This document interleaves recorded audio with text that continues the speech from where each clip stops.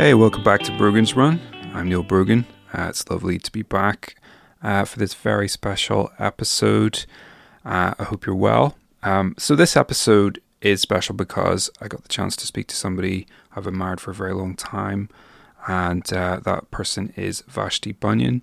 I had the chance to speak to Vashti a few weeks ago, just after she published her new book, Wayward.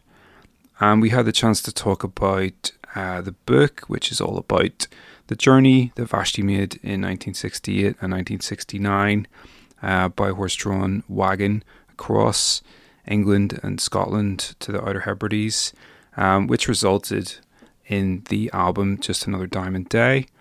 It's an amazing story and it's a beautiful book, and it was just so cool to be able to speak to Vashti. And I guess when you're speaking to somebody like Vashti Bunyan, who's lived this incredible life, there's so much you want to talk to them about and ask them about. And obviously, I wasn't able to ask all the questions I wanted to ask of Vashti, but we did cover pretty extensively the making of Just Another Diamond Day. We covered most of what happens in the book in terms of the journey that she made, and we probably didn't get enough time to touch upon her latter-day career, which I highly recommend people listen to if you've never heard her two latter-day albums, Look Aftering and Heartleap. They're both just as good as Just Another Diamond Day, so I fully recommend them.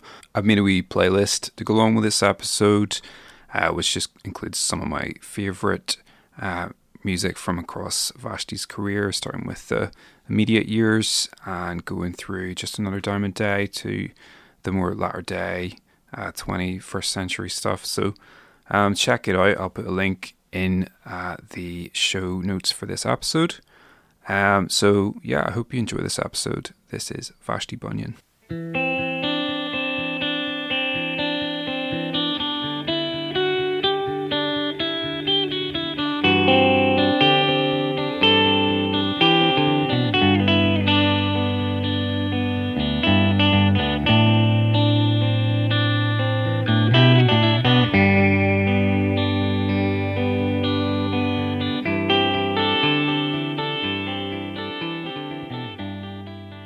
Just in your house there in Edinburgh, is that right? Yes. I've seen that room before on YouTube. There's a clip of you talking about the Some Things Just Stick in Your Mind demos and stuff, and you show the little warped record that you have. Have you still got that somewhere? Yeah, I have. Oh yeah, I see it there. I left it on a windowsill years ago. That's how much I cared about it, and it just still got Oh dear. So yeah, but I'm glad I still got it, even in the bad shape it's in. Yeah, well, I'm sure your warped copy of it would be worth an absolute fortune, you know. But do you have a copy of Diamond Day? Like, do you own a copy of the original vinyl of that?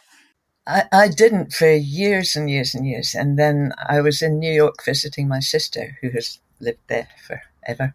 And she came into the room with something behind her back. And she said, I thought you might like to have this old thing.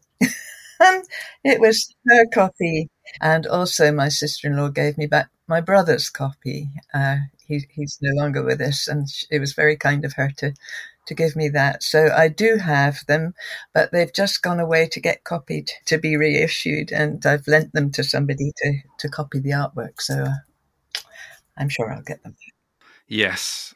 Because, I mean, I was looking at Discogs there to see what the current value of the record is, because from what I understand, there was maybe about 900 copies of the original record made. So they obviously have this huge rarity value. Is that right? Do you know if that's right? Well, I asked Joe Boyd about it, and he couldn't remember completely, but he thinks only 300. Really? But that is very few. Wow. Considering that they do turn up every so often, like on Discogs or on eBay. Yeah. They do turn up. So I would love to know, but nobody knows, and there are no records of how many were made. Yeah. So I'll never know. That just adds to the mystery of the whole thing, doesn't it? And now that you've told me that, I'm sure the value is probably going to go up again. So, because just crazy, crazy, crazy. Yeah, Really. it's wild. I mean, the going rate there is about £1,800, but it's gone for as much as 3,000, from what I can tell. Yes, So yes, it has. it's I know, it's quite mad.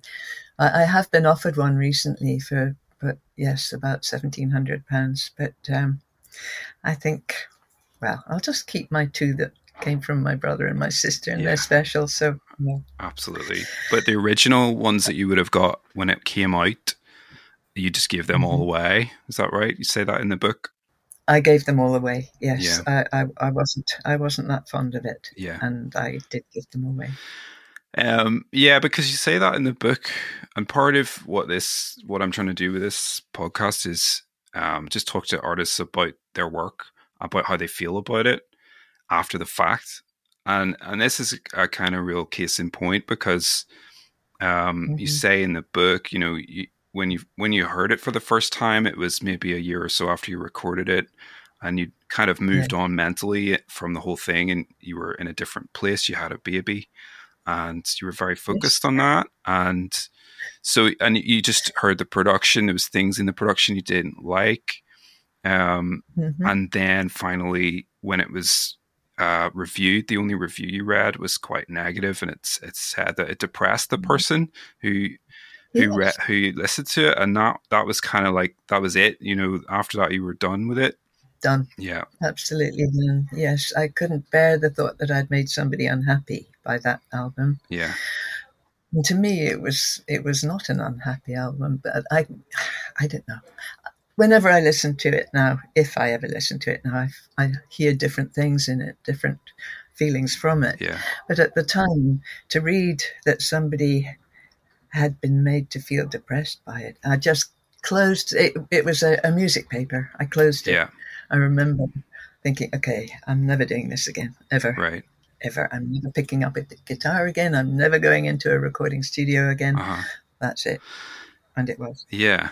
And it's bizarre that they would have written that because, most people, including myself, when they listen to that record, it's incredibly it's a calming record, and it's a positive sounding record.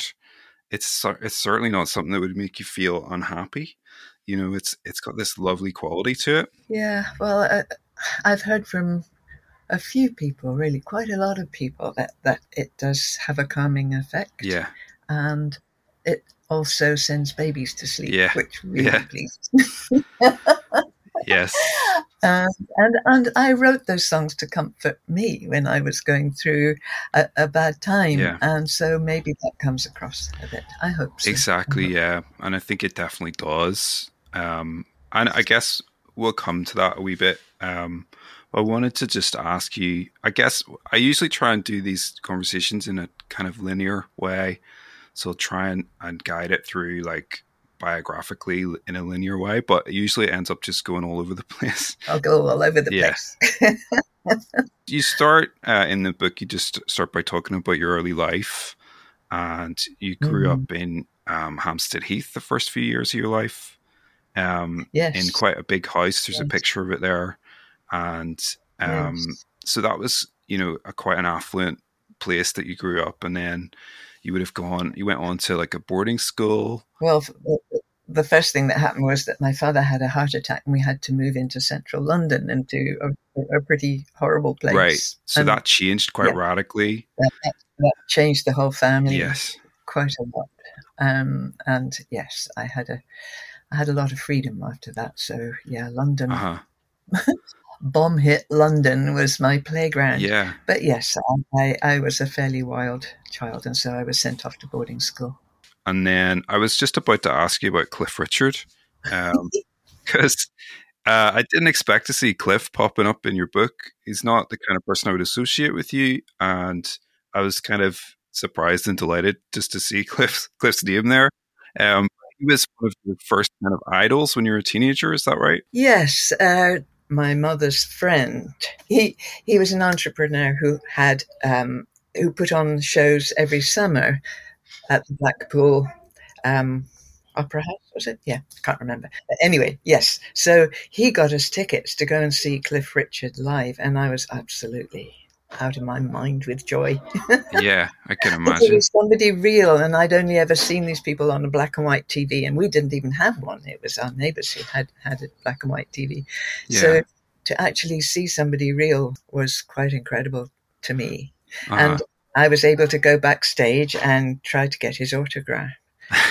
And he Uh, was quite moody in the book, he you write? was, yeah, in the book I write that he was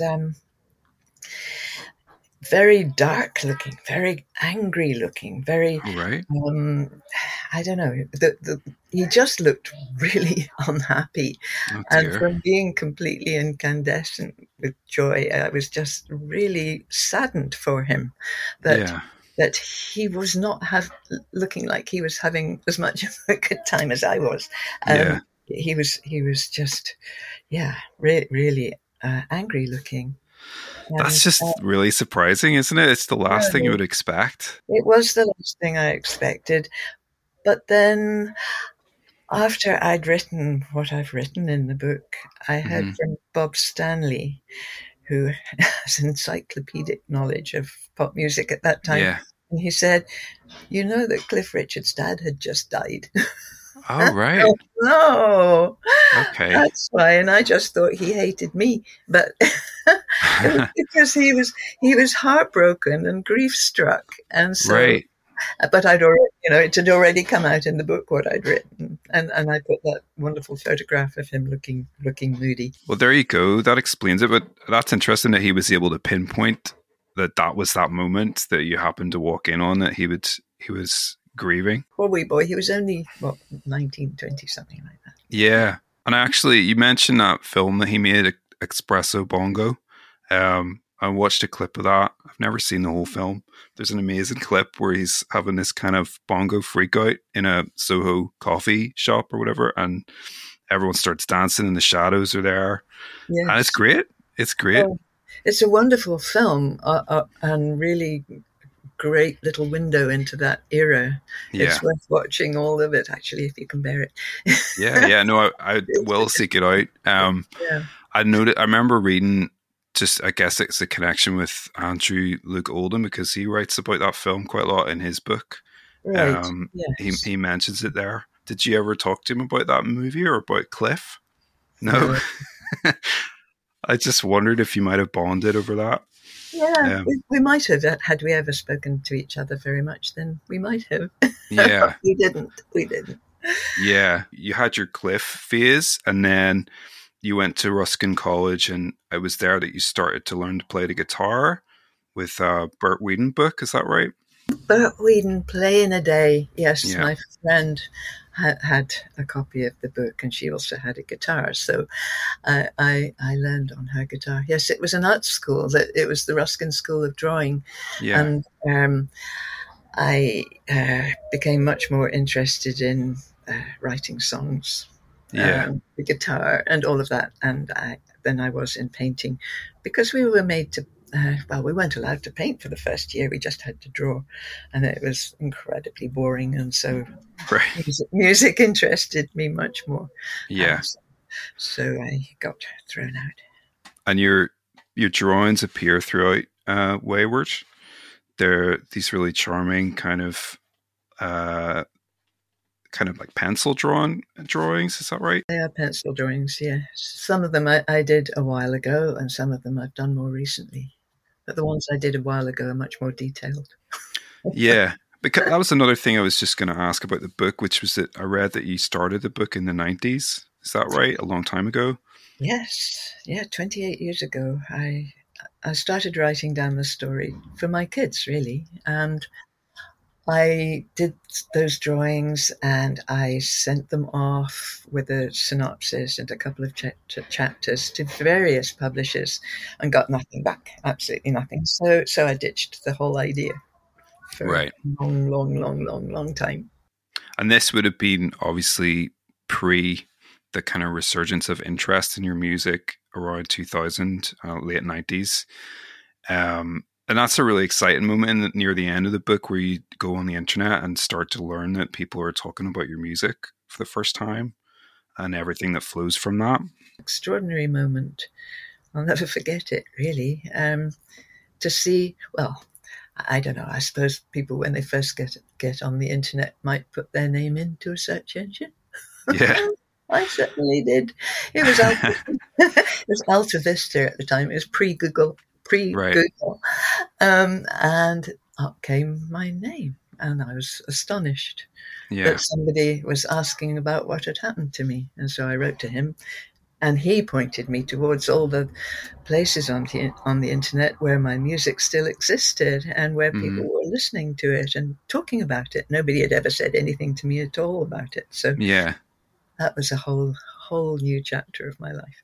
Yeah. And everything that sort of came from that.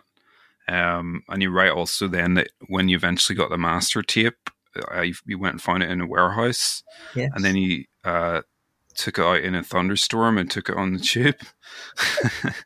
So it was like so close to being wiped So after being close to found. being wiped. So close to being wiped. I was so lucky and I was so stupid. It never occurred to me that a magnetic tape might be very Yeah. vulnerable. Yeah. Well, that's it. But I mean, I suppose it adds that little extra bit of jeopardy to the whole thing, you know? It sure did. It sure did. Yes, yeah. I mean, it was wonderful to find the tape at all, but oh boy! And then when we did take it into a studio to play it, it was fine. It was perfect. So Yeah. thank goodness for that. Thank goodness, indeed. And so then, just moving on slightly, then you're starting to demo songs in about 1964. You went to New York to visit your sister, and you kind of got into Bob Dylan when you Yes, were there. yes. And so that was when you started to write songs yourself. Is that right? I had been writing songs while I was at the Ruskin. I was there for 2 years, and so throughout that 2 years, I was writing songs, writing with a friend and writing by myself. Um, and I didn't know what to do with them. But when I went to stay with my sister in New York, and I came across the freewheeling Bob Dylan, and that just opened my mind, um, not only politically and socially, but just musically. It was a complete revelation to me. And when I came back from New York, I had decided that I wanted to be a nomadic singer, a romantically nomadic singer with my guitar over my back and just wandering. Of course, that never happened, but that was when I met Andrew Lou Golden, Yeah. and he offered me a Mick Jagger and Keith Richards song as my first single. Yeah. And I complained and said, no, I want to record my own songs. Thank you Yeah. very much. I Yeah. don't want a Stone song. Thank you. Yeah. Which is incredibly arrogant of me. But anyway, he put my own song on the B side of Something's to Stick in Your Mind. Yeah. There's a funny bit in the book where you're saying that you went on the radio and said that you were better at writing songs than Mick Jagger. What you actually meant was that you were better at writing songs for you Yes. to sing. Yeah. And they kind of punished you by making you paint the office. Is that right? Yeah. Yes. They thought that I was maybe getting a bit too big for my boots and that I needed bringing down a little. So they stuck me up a ladder, painting the office walls and also designing posters and things like that, which Right. I didn't mind. It's funny, I just didn't mind. I minded that they didn't let me tour. I minded that I couldn't be the kind of musician I wanted to be, which was to be playing to people, and I wasn't allowed to do that. Why wouldn't they let you tour though? What was their reason? The reason they gave was that they thought that was what had ruined Marianne Faithfull, and that had made her leave them. Right. They didn't want the same thing to happen to me. Right. But yes, I think I think they probably didn't know what to do with me, actually, because I wasn't like anyone else. Although I had been promoted in the press as the replacement for Marianne Faithfull, I didn't feel as if I was anything like her at all. And I moaned that she didn't write her own songs, not like I did. Yeah. Yeah. And I didn't think there was anything like her but that was where I had been put. And Yeah. I guess that's where I stayed for a very long time, and I'm probably still there. Well, I mean, it was kind of the beginning of you being labeled in a certain way that you didn't actually agree with. So initially, you're kind of labeled as this Marianne Faithfull type, Hmm. and then later on, it was the folk kind of association that you got through obviously making a record with Joe Boyd and people from incredible string bands, stuff like that. So you had these labels put on you that didn't really fit right from the outset. Yeah, it's a battle that is probably a hopeless battle, really, because I'm still referred to as folk singer, Yeah. however much I complain about it. And even my music agent, when she writes contracts for me, if I'm doing a show, she puts a clause in to say that none of the promotion must mention the word folk. Right. Okay. So far, that's been great. But as far as the book goes, I still read, folk singer, Hmm. folk this and folk that. And I don't feel as if I'm anything like that at all, anything Yeah. like a folk singer. I've never felt that I was a folk singer.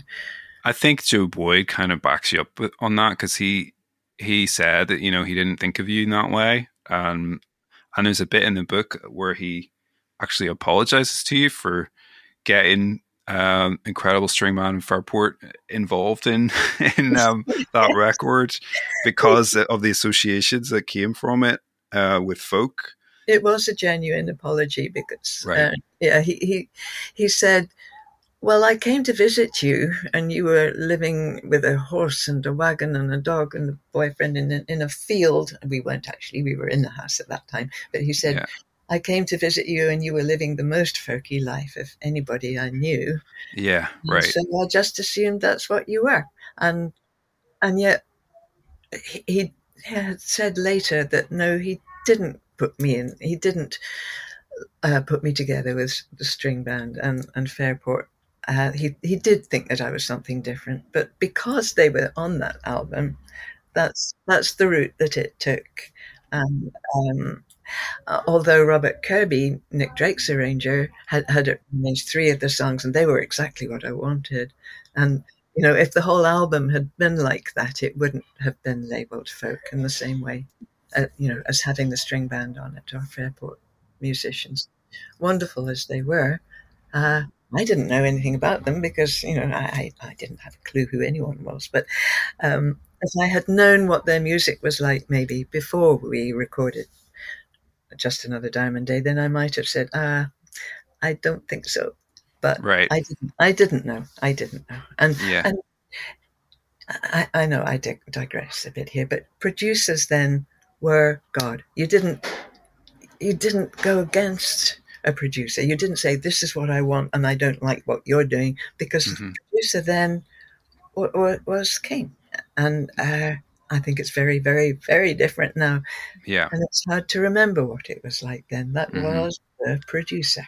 And so I would never have dreamt of saying to Joe, well, no, I don't like that. Yeah. Yeah. I want to do it a different way.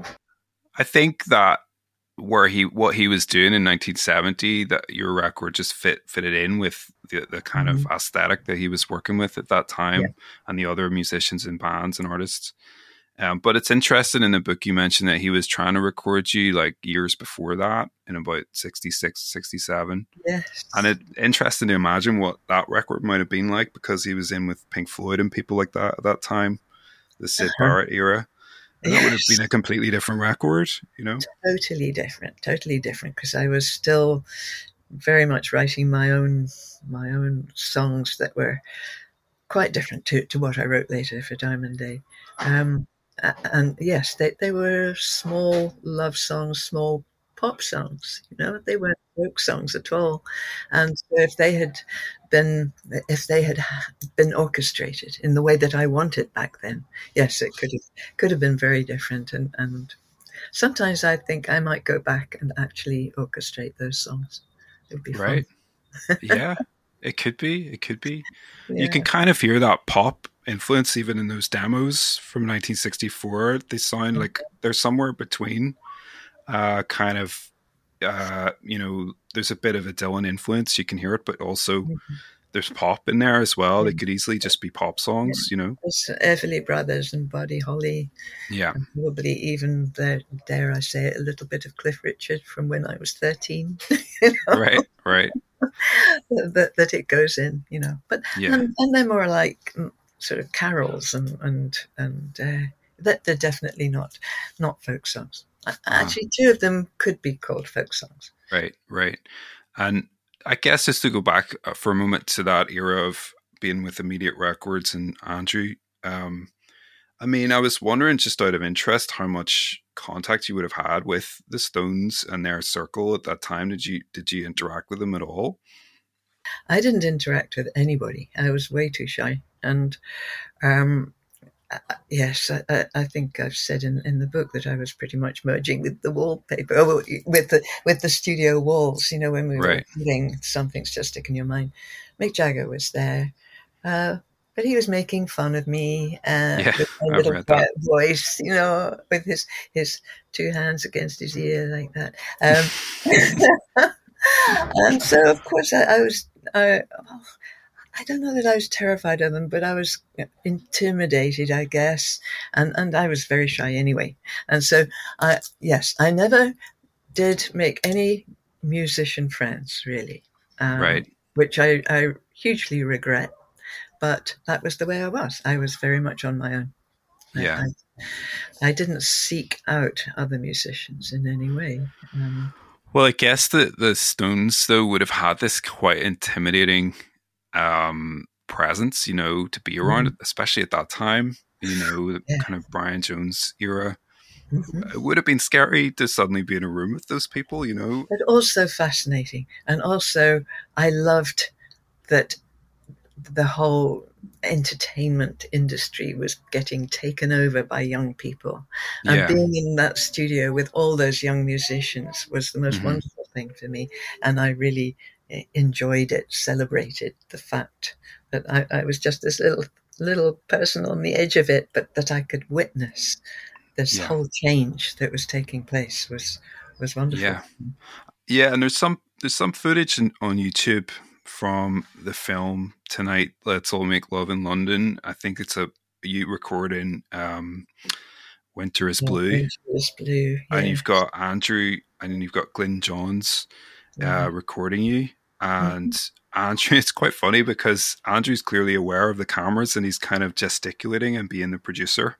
Absolutely. And you could see as well how kind of withdrawn you are in it. You're kind of like, you're like merging with the shadows a little bit. That was another thing I was going to ask you about, if you'd watched the Beatles Get Back documentary, because Glyn Johns is in that quite a lot. Yeah, I haven't watched it yet. That's something I just keep saying I must watch it. And I keep meeting people who say, have you watched it yet? And I haven't yet.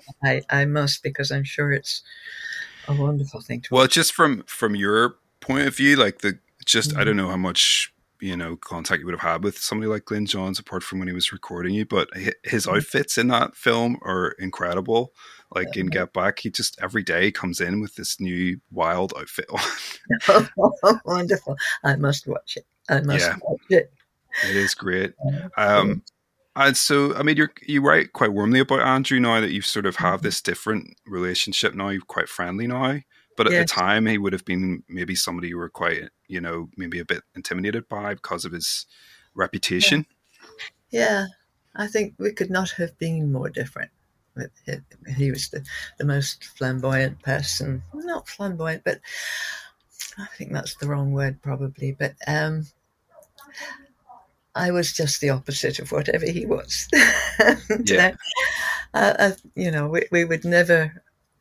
We could never have come together in any way then, but certainly in more recent years, he's been incredibly kind and helpful and wise, really, and advising me in all kinds of different ways. And I really appreciate it that can have a bit of a laugh about things and be much more communicative than ever we were in those early days. which Yeah. is great for me. It's a lovely feeling. It's like closing a circle. Yeah, and he says the advice he gives you now is look after your hearth. Is that right? So he Yes, means like look after your family and your home. yes. He says, stay close to and look after your heart. Yeah, And he's right, yeah, because the times that I've drifted away from it when I've been so self involved in the music or the writing or whatever, I think about what he said. And then he's absolutely right. You can drift away and yeah. stop caring for people in Uh-huh. the same way. And I think that was a great bit of advice, and I have tried to follow Yeah, yeah. it. It's one of those kind of aphorisms or whatever where it seems kind of obvious, but it's the Mm, kind of thing that would slip. Sometimes you would forget that, and it's good to be reminded yeah. of things like that. And yeah, so that's lovely. So Mm, I guess just to go back to around this era, then you recorded the single with Andrew, and then it didn't really do very well at the time. nope. And then eventually you recorded Train Song, which again at the time was overlooked. But now, Mm, if you go on Spotify, it's up there in like one of your biggest songs because yeah. it's been used latterly, in various things. Um, Yes. and it's one of the biggest songs now, so that's great. I But at the know. time, because that didn't work out, you then kind of went through it kind of almost like a breakdown. Is that right? Well, it was after Train Song. Well, Something's Just Stick in Your Mind was Andrew Luke Oldham, and then I Yeah. left. I left his his sphere and Hmm. just made Train Song with just a, a double bass, a cello, and two guitars, and that was Hmm. it. Instead of the Hmm. incredible array of instruments that Andrew used, Yeah. it didn't work. Again, it didn't work. I was told it was uncommercial, etc., etc. And Hmm. then I went back to Immediate and recorded three more tracks Hmm. over time, over a year and a half or so. None of them were released. And Yeah. after that, I just hit a wall. I now you would call it a breakdown, but then it was just pure despair, and Yeah. I didn't do well. That's again where Cliff comes back into it for a moment because they told you that he was interested in one of the songs that you recorded, Winter is Blue, and so Yeah. it couldn't be released. Like it's hard to imagine Cliff singing that song. I'm sure it was a big mistake. It was Tony Calder, Andrew's partner at Immediate. He called me in and said, Cliff wants the song, so we can't release it. But later on, many years later, we realized that he actually recorded Blue Turns to Grey, which was a Stones song. And I Uh-huh. think that maybe Tony Calder got it mixed up and Uh-huh. thought that My Winter is Blue was their Stones song that Cliff wanted. And Yeah. so Winter is Blue was shelved. Yeah. And I think that's probably what happened, because it's the sort of thing that did happen. Immediate it was immediate. And if things didn't work out straight away, then they were shelved. And that's what happened to Winter is Blue. Yeah. And so at this point you're taking some like medication and stuff, and your family life is difficult. Your mum becomes very unwell, and then you kind of leave home basically. And this is the point where you've kind of met Robert Lewis, and you basically start living with him, like basically sleeping rough in a kind of in woodland. Is that In a right? wood, yes, in a wood under a rhododendron bush, where he'd put a canvas so that it sort of made a roof under this rhododendron bush. Hmm. And I found some white muslin and made curtains to go around it. Hmm. And it was great. It was really lovely. And I had my dog, because that's why I had to leave home, because my father said the dog goes or you go. So I went. And Right. I went to live in a bush in a wood with Robert. But it was the right thing to do, and Hmm. we took off from there. And I Yeah, started writing songs again after not writing them for a while. that's right. And so you wrote the song "Glowworms" about that time when you were Yeah, living in the woods for yeah, whatever it was, weeks or days. And yes, that's the point you write in the book where your songs start to become these narrative songs rather than yeah, personal. They're not so much directly personal songs, although that one is like a love song. But you start to write these narrative songs for the yes. album. Well, certainly when well, we got thrown out of the wood by the Bank of England, and that was when we found a little old broken down horse-drawn bread wagon and a horse, and we took off in that. And it was throughout that journey that I started writing the more narrative songs. Yeah. And it was partly because Robert said, "When are you going to stop writing these miserable little love songs Right. and start writing about the beautiful world around you?" And so Hmm. Hmm. kind of did. That moment when you find the wagon, and you find Bess, the horse. You'd met Donovan around this time because Robert knew Donovan through somebody else, Yeah. and Donovan had invited you to go and live in Skye, in this kind of community that he had there. He had just bought some islands off the west coast of Skye, off the west coast of Scotland. Hmm. And what he wanted was to establish some kind of, not exactly a community, but to have people in that part of the world, writers and painters and uh, people like him, Yeah. uh, to populate the rundown cottages and ruins that there were on his land. And he called it, he thought that he wanted a West Coast renaissance. Yeah. And that was what he wanted. And it sounded so wonderful. And that's what we were going to, that's what Robert and I were going towards with that journey. Um, and Donovan went up in his Land Rover with his friends.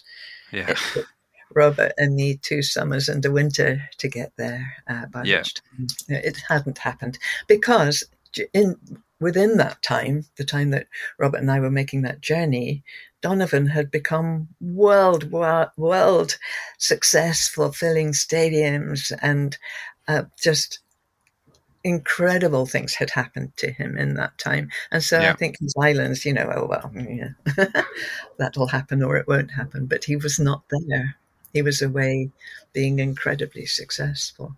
Donovan, I think he's quite often overlooked now in terms of how influential he was in the 60s on so many different artists, and how important he was. It's kind of like he's quite often overlooked now, and not forgotten, but people forget how big he was and how successful, and just Yes. how many different artists he was interacting with. Because if you look at the timeline of when you would have been with him, he's literally, I think that's like spring of 68. So he's just come back probably from India where he was with the Beatles, Yes. Exactly. you know? Yes. That was that time. Yeah. Yeah. And yes, he was influential. And I think his lyrics are not appreciated for the real poetry that they are. And And I think the terrible thing that happened to him was being compared to Dylan and found to be lacking. And he was not Dylan. I think clearly when he was very first starting, he was not exactly emulating Dylan, but clearly Dylan was his hero. But the direction that he took himself, I think, was so different. There's that bit in Don't Look Back, the Dylan movie, where Dylan's being quite mean to Donovan at a party. Horrible, and I think that did so much damage to Hmm. Donovan. And yes, that is a thing that people really remember Yeah. about him. And I think it's a bit heartbreaking. Yeah. But he actually acknowledged in the book that he directly influenced the songs in Just Another Diamond Day, because he Yeah. was the last sort of person, the last music you were exposed to before you went off on your journey. Yeah, well, we spent a bit of time in his house in Essex while the wagon was being repaired, ready for the journey. Hmm. And what I noticed about him mostly was that his guitar was never far from his side, that he Hmm. would pick it up at any moment. And he was like the minstrel amongst all the people who were staying in the house. And I enjoyed listening to the way that he was forming his songs, because some Yeah. of them were only, being half made at that time. Hmm. And when we got to his place in Skye and he just happened to be there, Yeah. a very short visit, I borrowed his guitar and I sang Rainbow River. And I Yeah. know that the phrasing in Rainbow River is very much influenced by Donovan. I don't know about all the other songs in the album, but that one definitely. And I Right. could see his recognition Yeah. go across his face, and he knew. And so whenever I sing or listen to that song, I think about him. Yeah. Um, yeah, absolutely. You can hear some of the in the phrasing. You can Mm-hmm. certainly hear an influence there. Um, so yeah, and you're right that Robert was kind of a bit like obsessed with Donovan and sort of idolized him a bit. Is that right? Yes, yes, yes, definitely. Um, And Dylan. And Dylan, yeah. and Dylan, yeah. Yeah. And there's a kind of jaw dropping moment. It's kind of like one of a few moments where there's a kind of something that a man will do in the story that's just like hard to believe. And there's the moment where he is with Donovan at a party or something, and he tries to, well, he kind of offers you to Donovan without you being present, and as though you're his property. And this is just after you kind of met him really and sort of started being with him for a little while. I mean, Yeah, it's hard to believe that. Do you know what I mean?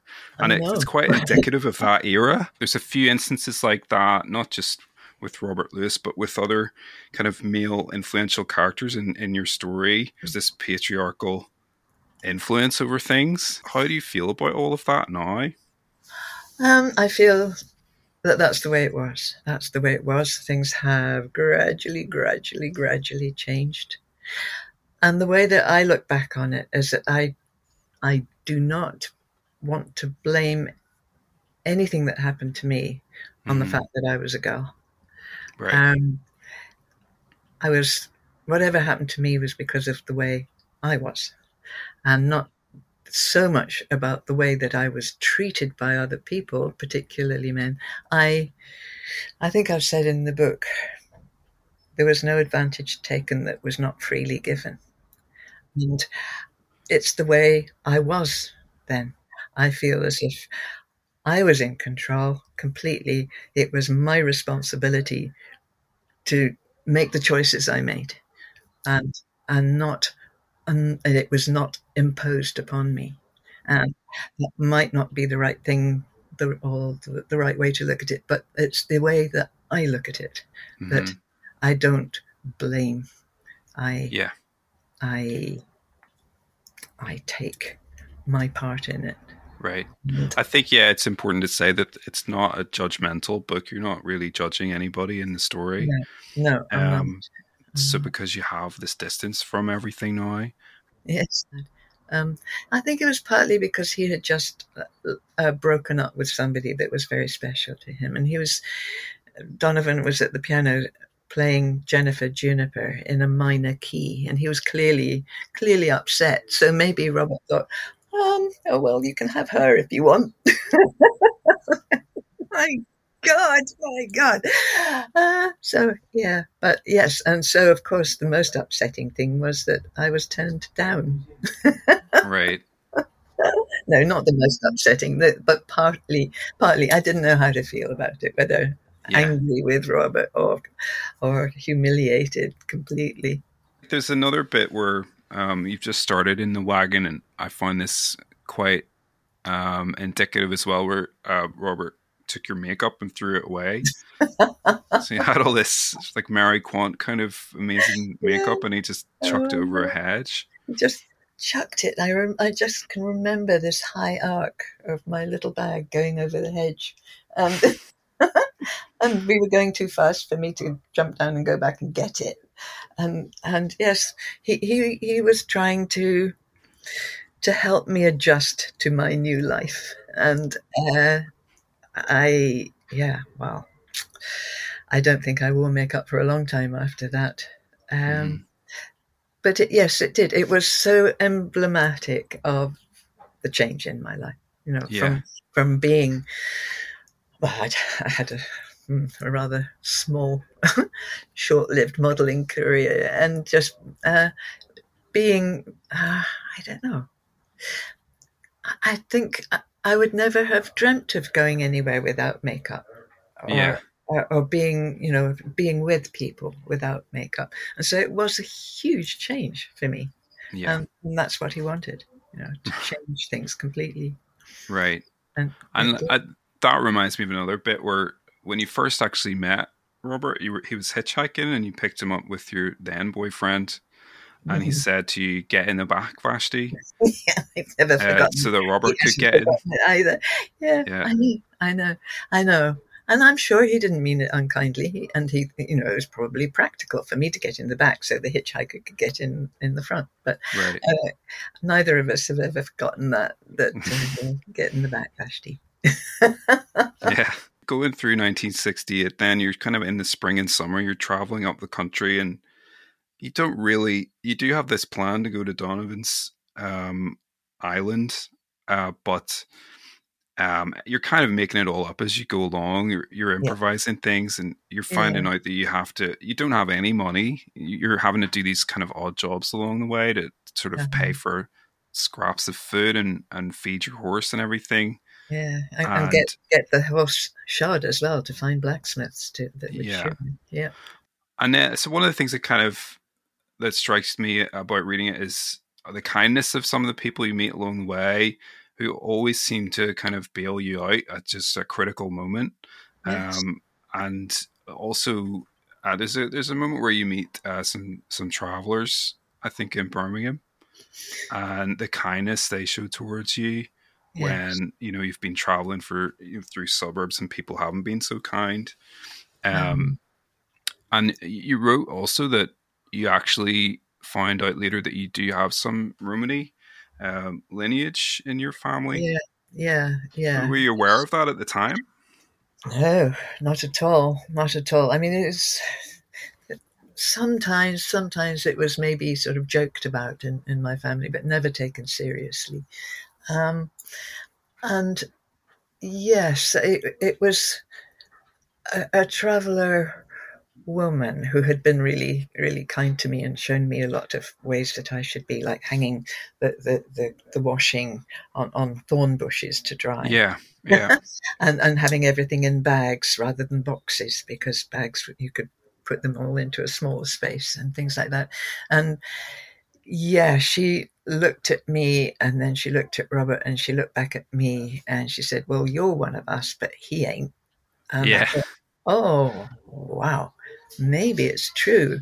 And in yeah. later years, I found out a bit more that yes, my mother's father Hmm. was uh, was a Romani, and it had been very much covered over in the family history.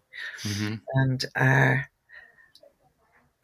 when that woman said what she said to me, it made me incredibly proud, Right, and right. um, and feel as if I'd sort of found a bit of the jigsaw of my life. That maybe she was right, and that maybe there is a bit in me, and I hope there is. It would it would fit. It would fit. Absolutely, absolutely would fit. I guess then later in '68, you're kind of further up the country by this point, and you meet the McFarlanes who let you stay in their house literally at the drop of a hat. Like you met them at the side of the road, and within minutes they're offering you their house for the winter. Yes, yes. They just bought a croft house on North Uist in the Outer Hebrides, and they were on their way. They were packing their car to go, and we met them at the side of the road, and they invited us in for tea and offered us their house for the winter. And we were wet by then. We were cold by then, Yeah, and hadn't we didn't have any stove in the wagon or anything like that. And so to go from outside and not knowing how we were going to deal with the winter to being given a house by yeah, people who didn't know anything about us. I think they liked what we were trying to do because they yeah. knew that we were heading for the Hebrides. Uh-huh, And they were going there themselves. I think that, they felt that there was kindred there, but they knew nothing about us. We knew nothing about them. uh-huh. And they gave us a house. Yeah. So incredible people. I can't imagine anybody doing that now. Everybody would be far too scared. But they were just lovely. They were just great people. Yeah. It's just so fortuitous because, I mean, you're getting into sort of late in autumn by that time and Oh, it's getting cold. And, yeah, you know, it's like if that hadn't have happened, you'd be now you would have been exposed to the uh, elements. You yeah. probably, I imagine, would have had to abandon things. We couldn't abandon the horse. So everything that we did was in order to keep her with us. And we had been told about a caravan site that we could maybe hire something for the winter that might have had a stove in it. And that's what we were looking for when we met the McFarlands on the side of the road. We were looking for that, and we might have found that. And so we would have found shelter. I'm sure one way or another we would have found shelter. There was no question of abandoning the Right. the, the whatever it was that was in our heads that we were moving towards, the Yeah. dream that we were making. We would So never have you would divorced. have just kept going Yeah, we'd have regardless. kept going. We would have kept going. So in that house, while you're staying there for the winter, Joe Boyd comes up to see you, Yes. um, and he says like that he wants you to finish your journey, and then he makes this kind of promise that he's going to record your album when you're finished, and Hmm. um, so I think that's where you wrote Rose Hip November in that house. Yes. I wrote Rosehip November and Swallow's Song, Hmm. sitting on a window seat and looking out, seeing the trees bending and the leaves rushing around and the sheep hunkering down against the wind. Yeah, And I think Rosehip November is the dream and not the reality of farm farm life. And what I wanted with that song was just the innocence of the shepherd and the shepherdess, and the catch one leaf and fortune will surround you. Um, yes, that innocence was what I ached for, and that's what I wrote in Rosehip November and in Swallow's Song. They're both the dream I was going towards. I think those two songs kind of go together, so that makes total sense. Hmm. They have a similar sound and they have this yearning to them. Oh Um, yes. that's really beautiful. Like both of those songs, when I first heard that album, they were the ones that kind of really struck me Wow. early on. You know, they're Uh-huh. just gorgeous songs. Like, um, so I'm sure, yeah, Joe Boyd was moved when he heard those songs, and that's why he committed to this. You know, Yeah. um, Yes. And and Diamond Day as well. He liked that song as well. yeah, Diamond Day with the innocence in that one as well. yeah, and that you wrote that one after this kind of ill-fated trip to the Netherlands to play these really strange shows to children, um, which is just again mind blowing that that could have happened. You I know, know. I you know. kind of randomly met some people who basically invited you over there to play these shows in front of mostly like little kids. Well, I didn't know it was going to be in front of little kids. It was offered to us as a tour of the Netherlands. And when we got there, it was youth clubs. But there was one bar in Ghent that we played in, and nobody could hear me. Nobody was listening anyway. And I ran off the stage in tears. And the barman said, "Well, there's this musician upstairs. You'd maybe better go and meet him." And he gave me my fee anyway. The barman there was so sweet and sent us upstairs where we met Daryl Adams, Hmm. who I'd already met back at Donovan's house. He was a great mentor to Donovan. He was one of the Rambling Boys with Jack Elliott, Yeah, banjo player, beautiful banjo player. He'd had a heart attack and he was upstairs recovering. And Robert wanted him to play his banjo, and he said he would if I would sing. So I did sing, and he said, "Don't hide your light." uh huh, And on the train back to the UK, we went through Belgium, and there were these fields of horses ploughing and seeds being sowed, and that's when I wrote Diamond Day. yeah. And in fact, that was when I met Joe Boyd, and he offered to make it an album of sort of documenting the journey. By Yeah. the time we finished it, it was still another whole part of the journey. We were still in Lake District and Yeah. we had to get there. So yeah, it took another whole lot of time. And in the meantime, of course, I wrote different songs, which Joe wasn't quite so keen on. Yeah, you're right that he was not so into some of the later songs. Which surprises me. When I listen to that album, it just seems like everything just perfectly complements everything else. And there's these like different types of songs on it, but they all flow together as this Thank you. lovely piece, you know. But it's not how you heard it, and that's again what I kind of like to talk to people about is just how they feel about these things. And Yeah, you were like uncomfortable with some of the arrangements. yeah, unplugged long bass. Yeah, it's strange because I had only played it by myself, and then Christopher Sykes was playing beautiful piano on it, Yeah. exactly as I had imagined it, really. And then when Robin Williamson very kindly played fiddle on it, Uh huh. it made it into something else that Yeah. that I didn't want it to be like that. But of course, I couldn't say. But you Um, didn't, yeah, exactly. You didn't I feel didn't. comfortable saying, actually, I don't like I that. don't like that. And the awful thing is that now when I listen to it, I can pan it to one side, Yeah. and it's just the guitar and the piano, and Yeah. the fiddle is gone. And that's the way I heard it. That's the way I wanted it, really. Yeah. I guess so. Then you go into 1969, and after spending the winter in this house, Hmm. and you're in Scotland by now, and you're kind of in the wilds of Scotland. There's a moment where you're on your own because Robert's gone off somewhere to go and look at something, and someone flies past you in a car, and you just have this moment of doubt, like, what am I doing here? I want to be in a car. Why am I not in a car? Yeah.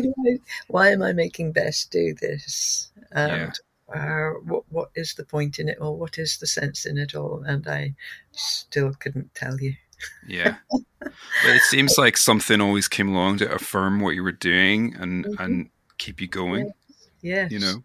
It was, we'd been climbing for days and then suddenly we got to Glencoe and we got the dogs inside the wagon. We climbed in the wagon and Bess just went and Yeah. went down and round and round. It was just such a joyful moment.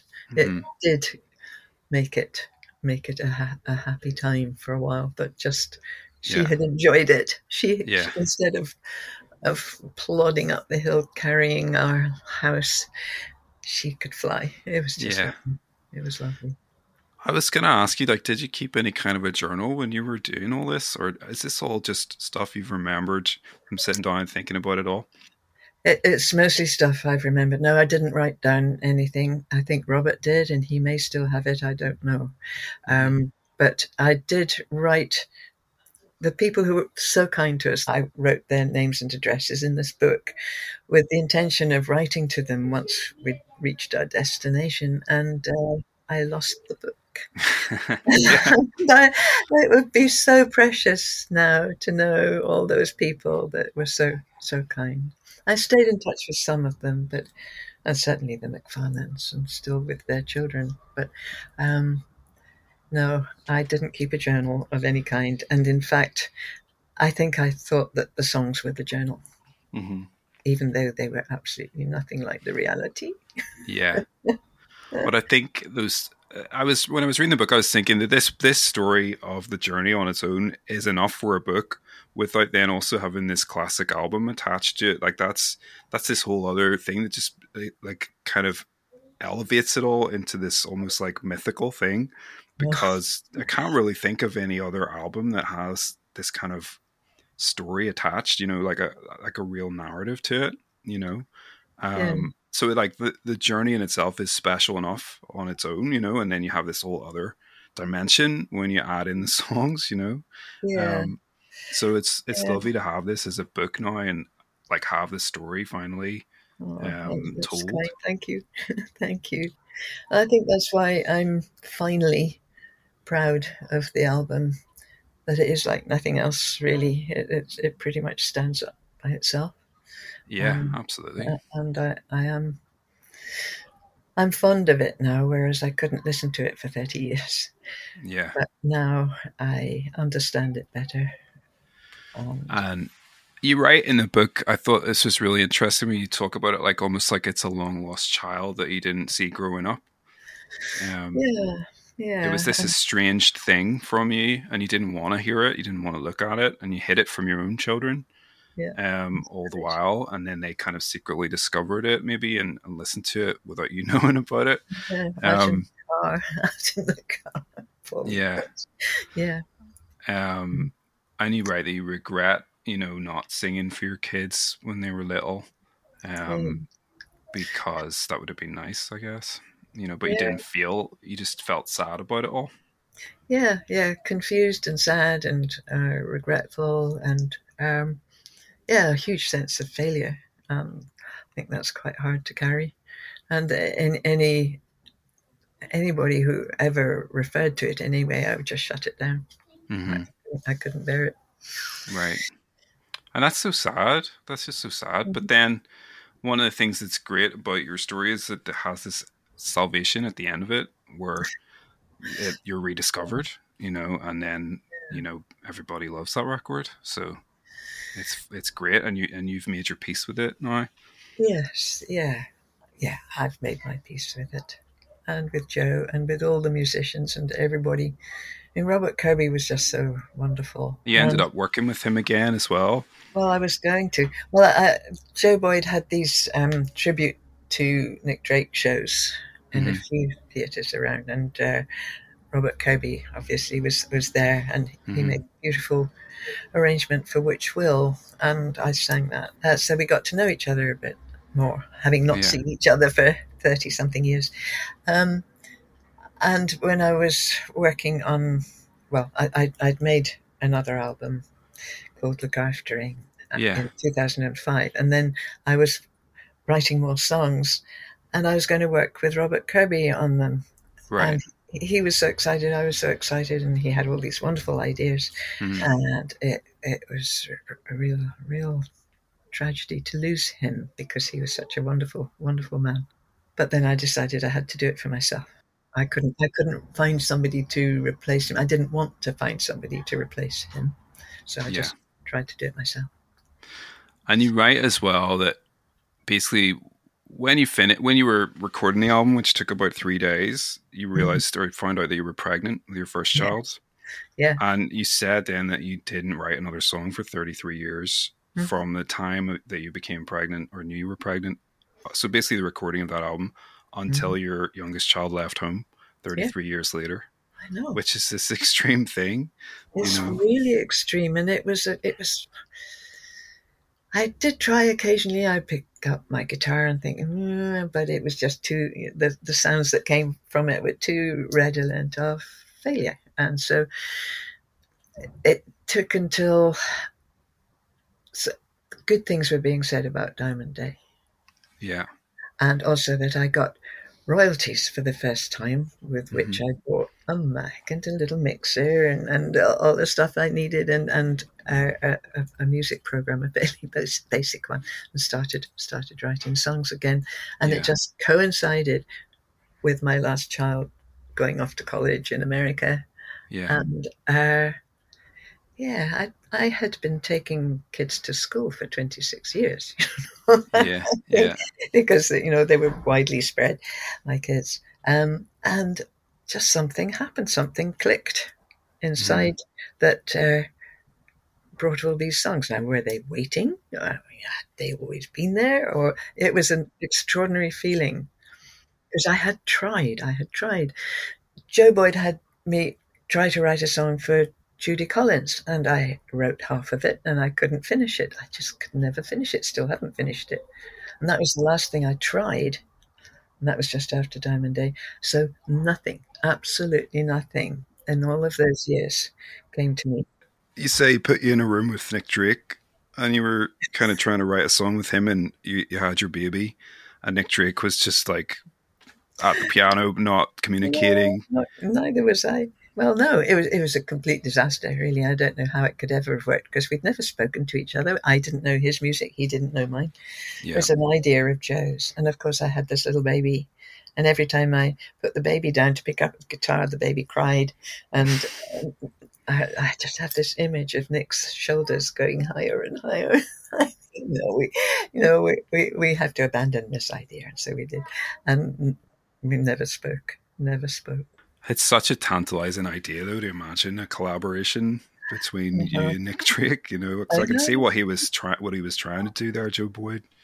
Oh Um, yeah, yeah. I can see his thinking, but I think I think he said that, you know, he said something to the effect that um, one of the things that's great about you is that you survived to enjoy your success, whereas Nick Drake obviously didn't. still here. Well, yes. Robert Kirby came to play trumpet and French horn on Look Aftering in 2005, and I hadn't seen him for 30 years. And Hmm. he said, we're the survivors, and Yeah, that's what he meant. And, I'm sad that he didn't survive an awful lot longer.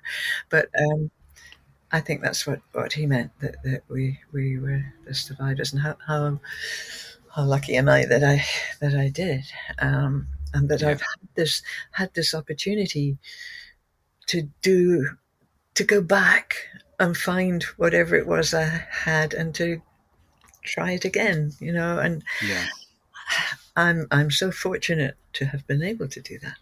yeah, And of course, Nick wasn't, and that is one big tragedy. yeah. Um, I suppose just to go towards like bring things up to date a little bit. Your last record was Heartleap, Yeah. um, which you made basically yourself. You produced it yourself and arranged it yourself, and that Yeah. was it's kind of you finally have full autonomy over your music at that point. Hmm. So that's great. And but at the time it was released, you said you weren't going to make another album. Is that right? Well, yeah. Yeah, when we were mastering, Mandy Parnell, who was mastering Hartley, at the end of it, she turned to me and she said, "Well, when you do your next one, I'm going to come up to your studio and I'm going to rearrange it because really, it's not right." And I said, "I'm never doing this again." And Dave Hull from Fat Cat, the label who put out Hartley, he was there. And so in the press release, he said this would probably be my last album. And, Right. it was a momentary outburst of mine at the end of the process saying, I'm never doing this again. Yeah. Um, but I probably won't. Um, well, in the meantime, I've written this book, Hmm. and I had intended to write it between all the albums, really. Right. So who knows what will happen now? Maybe because I did a show at the Barbican Yeah. week before last, and so running up to that, I had to pick up my guitar again Yeah. and see how it felt. And so I don't know what's going to happen. Maybe now that the book is done and gone and away, Uh, that maybe my guitar will come back to me. I don't know. I don't know. If it does, then I don't know. Or maybe I'll re-record all those very first demos and put other instruments on top. I don't know. I don't know. But yeah, it does seem to be a cyclical thing for me. Music, music, then writing, then music, then writing. yeah. And you kind of have these long dormant periods, and then you suddenly spring back into life and Yeah. decide to do some more. So, well, I hope you do more. I hope you do. Thank you. Um, I have to say the book is really beautiful. I'm just going to hold it up here to prove that I have it. Um, but Thank it is a lovely book, and I love the way the chapters are so. It's quite episodic, and the chapters are quite short. And one of the things I like about your songs is a lot of your songs are very short as well. Like especially on Just Another Diamond Day, like there's songs that are a minute and a half. You know, these you. really small mini songs, and Yeah. I like that. And I think it really lends itself to the format of this book and the way it's broken up with these pictures and your illustrations, and it Yeah. just really perfectly complements that record, you know? Oh, thank you. Thank you. I wanted to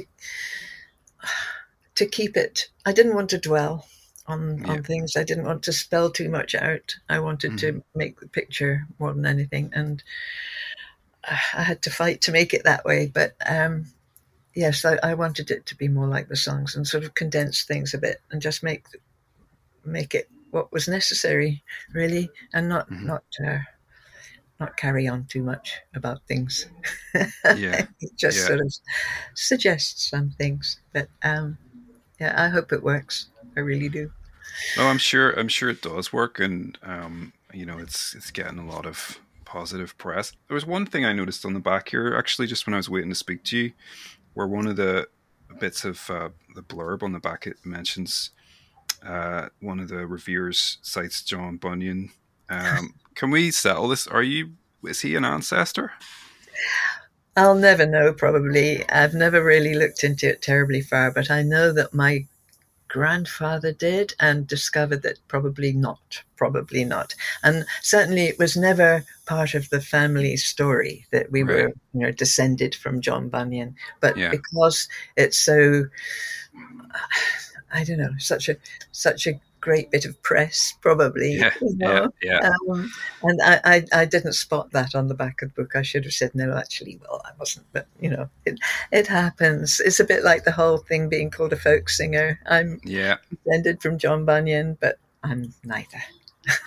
Yeah. Well, that's it. Once your story and your art gets out in the world, it's really hard to control the Yes, narrative yes, after that. That's something I find when I very. speak to people.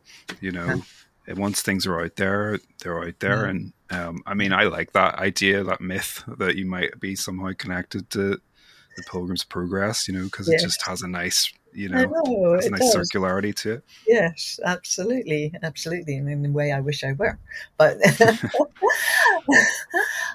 yes, I'll probably never be able to find out. Well, listen, it's been an absolute privilege to speak to you. It Oh, really thank has. you. I can't quite believe I'm speaking to you. It's just amazing.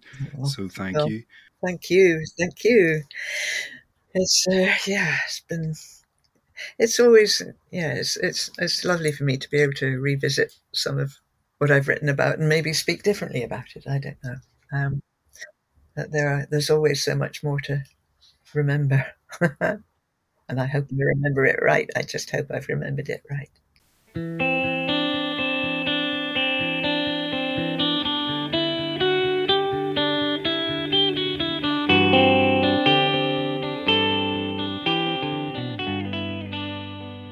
Hey, so I hope you enjoyed that. My thanks again to Vashti Bunyan herself. It was amazing to speak to Vashti. Like I said earlier, when you're speaking to somebody of that stature, after the fact, you kind of go, I wish I'd asked this.